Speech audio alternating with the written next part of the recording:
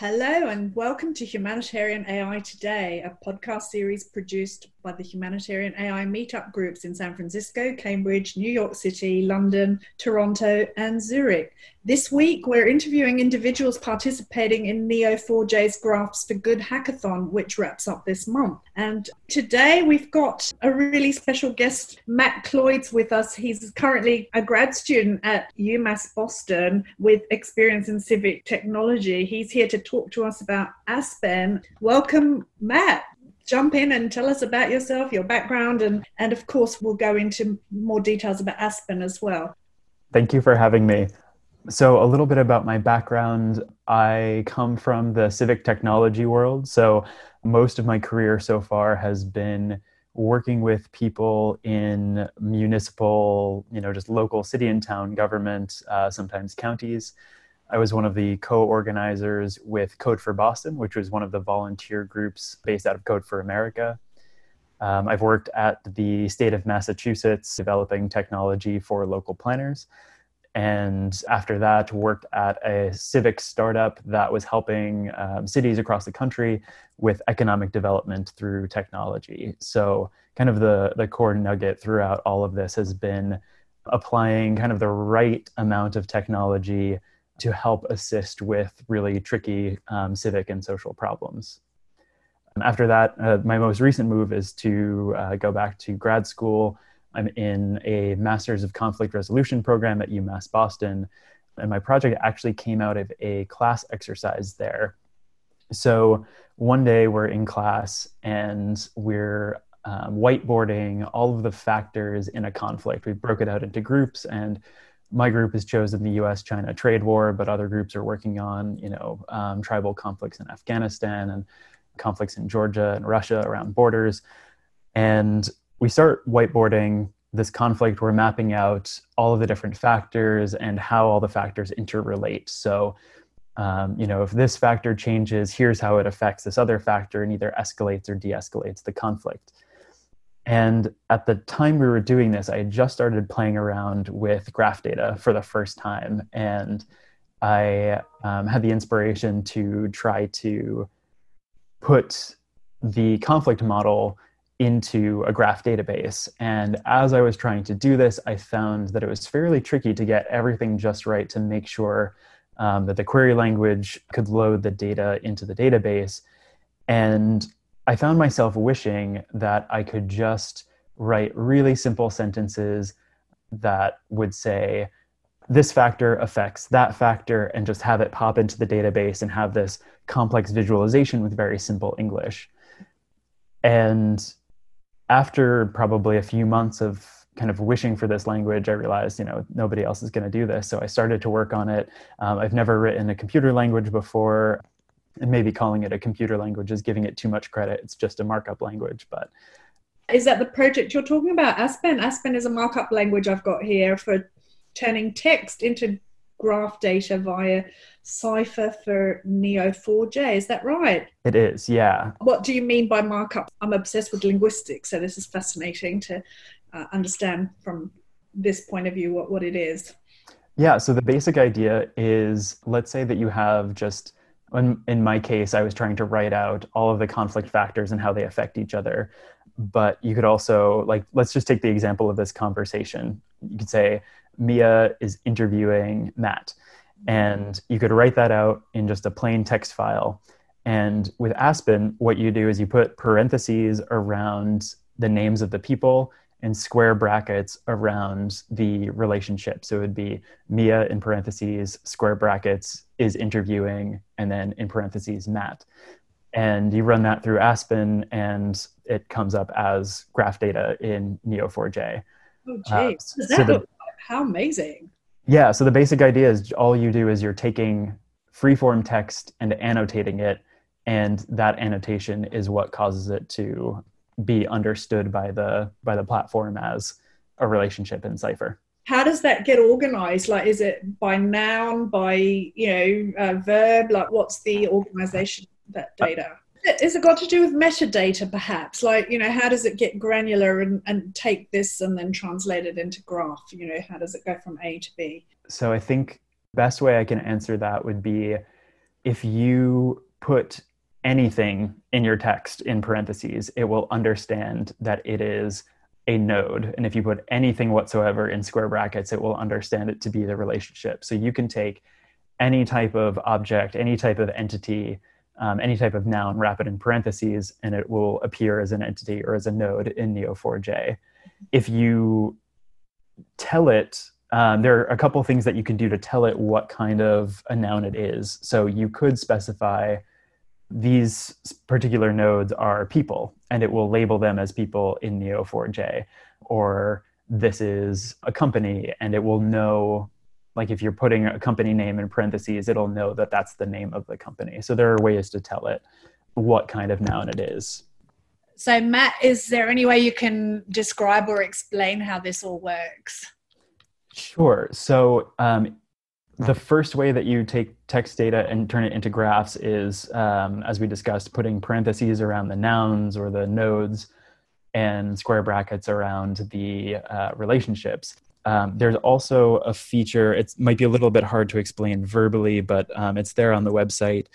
There's a feature that I call custom grammars. And what you do is you use a special syntax, and what it does is, let's say your text notes, I'm trying to think of an example from the documentation. Let's say your text notes are all about campaign donations, and there are a few different sentences. There's, this person donated this dollar amount to this person. Another note says this person gave this person another dollar amount.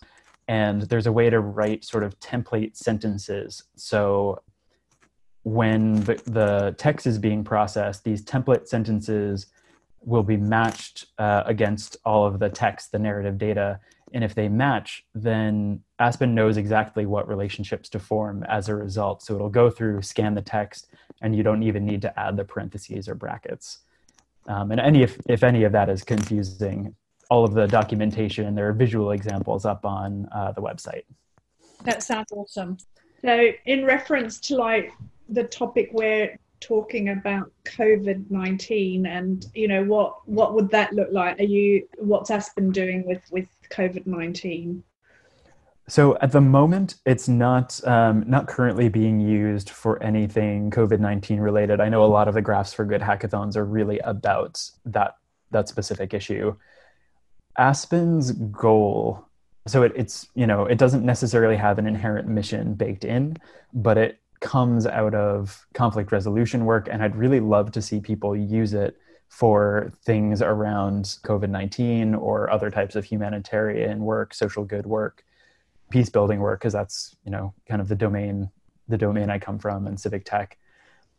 And I see in these notes here, we're building way for less technical folks to produce graph data from text notes. So, and you've got an invitation, feel free to get in touch if you think this might be useful for your Graphs for Good project. I think I'm not supposed to be reading this out loud, but I am. So, no, I'm just giving you a bit of context there. So, yeah, what can we do there? So I read a piece, forget exactly where it was, but I read something where they were saying for a long-term response to this pandemic, they're going to need, the world is going to need an army of contact tracers tracing the infection in every community. Mm-hmm. And the purpose I see of Aspen is to sort of democratize the creation of graph data and to help people visualize graph data. And so one thing I'm imagining is people who have been, recruited to be contact tracers, they could just write in text, like this person contacted this person, etc., and just have their free-form text. And then with very little effort, either they or some technical support staff, all they have to do is put parentheses and brackets around certain things. And all of a sudden you've got a visual, you've got a graph of data that can be analyzed with graph algorithms. So, my dream is for people to eventually be using this to do things like contact tracing, or field workers who are doing conflict analysis, just taking notes as normal and then just adding a little bit of markup, and boom, you've got a visual model. Is anyone helping out from social media companies? Yeah, I'm just thinking of my own network. It's quite tragic. I haven't shared this with anyone yet. Yeah, someone from my network just died from COVID I'm in sorry to hear that. LA, and she was at Davos, and she got back to LA, and 10 people from her network in LA and wherever her network was had it. It multiplies, but she self isolated, and in that isolation, she communicated with hospitals who basically told her to stay at home. 10 days later, she died. What can we do to take it from knowing so much? We're aware of a lot. We've got maps of everything. We know this beast is out there. How do we stitch it up? And that's probably not a question for you, but I'm just kind of wondering about this because it's very, very recent. So, Matt, we're talking about markup language, and curious how planning to take it from where it is and scale it. That would be great. If you've got like ideas on that would be great if you can share that. Yeah. Okay, I do want to answer kind of the bigger question that Mia brought up around her friend and kind of knowing all of this is out there. Because I think obviously I don't have an answer to that question, but I do want to address it before getting to, how to scale up my project. Mm-hmm. I mean, just the first thing that comes to mind is like, I don't think that, as much as I wish it were so, like, I don't think, technology is the solution here. Like, I'd love to be able to say, oh yeah, my project and all of these other hackathon projects are going to solve it, and we're going to swoop in and there's going to be an answer. I can see all of the hackathon projects. There's some really fascinating stuff that people are working on. And I think that all of the things that people are doing are ways of kind of getting agency in a situation like this. Like, graph data is not going to solve the pandemic, but are there insights that we can bring? Are there things that we can do? And I think that there's only so much that the technology can do. Like, we do need an army of contact tracers.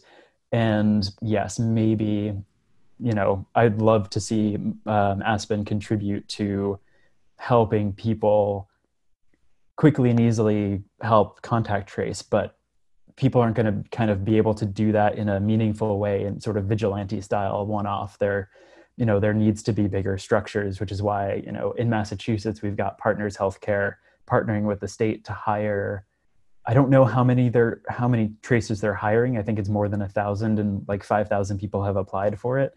I'd love to contribute to that, but like, it's really the bigger responses that we need from government and healthcare.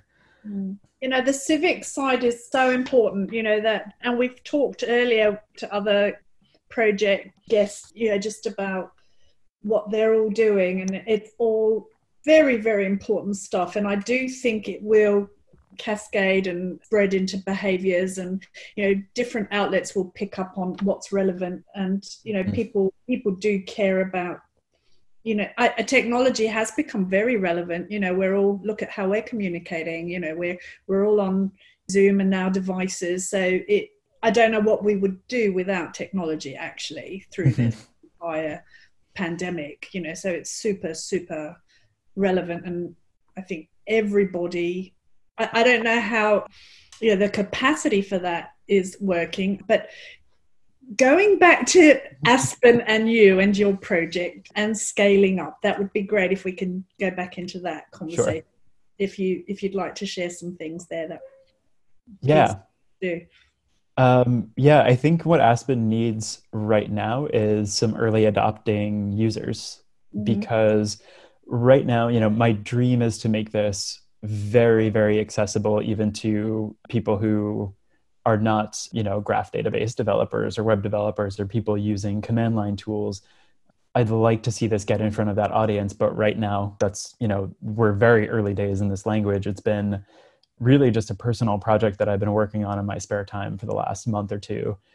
And what I need to understand, and I think anybody who's contributing needs to understand, is how are people going to utilize this, and what would make it more valuable for people. Like, do we need to add a little natural language processing in there, or is this technology enough? What are the needs of the people who might need graph databases or graph data when, mapping a conflict or contact tracing or what have you? So I think if anybody listening is interested in a very simple way to get from semi or unstructured text data into graph data, like, please get in touch, please contribute. I'm happy to, at this point, kind of like help people get set up, walk them through it, like jump on a call. It's so early for this language, and I see a lot of potential for it, but I think what it needs most is users.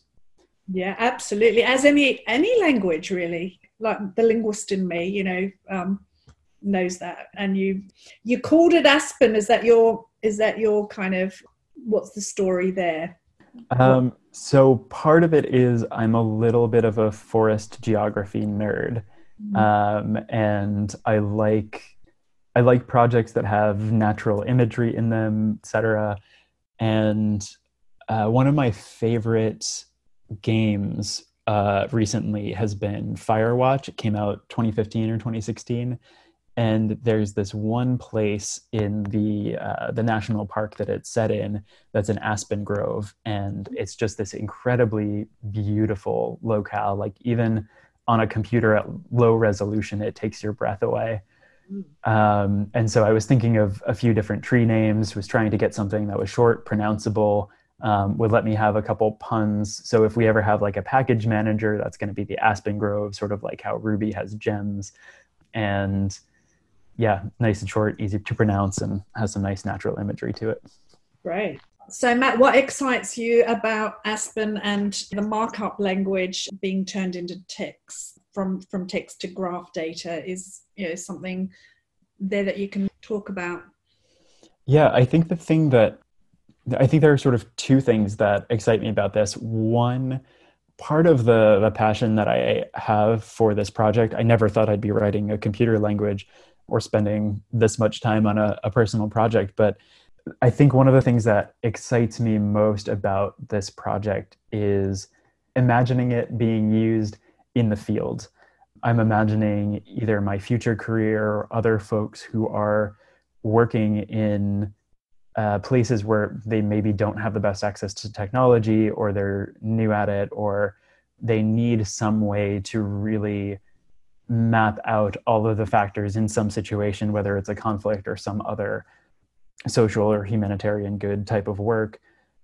I really like the idea of giving people tools to go from just what they have in front of them, what they're working with, notes about the situation, to being able to understand the situation in a new way. And I don't think that, graph visualization is the only way to understand a conflict. I think, really getting into and digging into the human elements, having people understand the emotional elements of these situations is also necessary for a full understanding. But I'm interested in also helping people get this graph-based understanding where they could, run algorithms, or even just seeing a picture of everything laid out can be really useful. Absolutely. Yeah. And Brent calls it a work of art, and I can see that, and I'm understanding more and more about graphs. And you're the first person I've spoken to that takes markup language and turns it into this. That I don't know if anyone else is doing it. Is anyone else doing that? That's sort of the thing. I think I started creating it because I couldn't find anything else. And now that you're doing it, has anyone come along and said, oh, look, we're doing this, or we'd love to help? Like, how many people ideally do you need to adopt this? I actually, this morning, I woke up and I had received earlier in the morning an email from somebody in Australia who we haven't connected, so I don't know exactly what he's doing, but he alluded to the fact that he and his team are also working on simplifying graph data creation. I don't know how they're doing it. I don't know exactly what their approach is, but I'm really curious to see. And it's a little bit validating to hear, oh, somebody else is working on this issue. Like, it is a problem. When I first started this, I was like, all right, none of what I imagined should exist actually exists. So am I imagining this problem? Is this really only going to be a tool that I am going to use to play around with? And it turns out there's small but simmering, growing interest from people. Great. Lovely. Well, you've shared a lot, and this is great that you're involved in Neo4j Graphs for Good.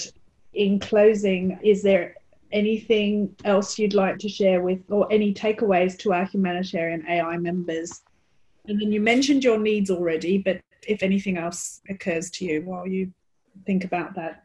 Yeah, I don't think I have any messages that people wouldn't already know. I mean, if anything, I might just say, like, I think it's so important for the people in this network to be doing the work that they're doing and trying to utilize technology as ways to continue doing that work. So, if I can end on anything, it would just be words of encouragement, like, you're doing good things, keep doing it.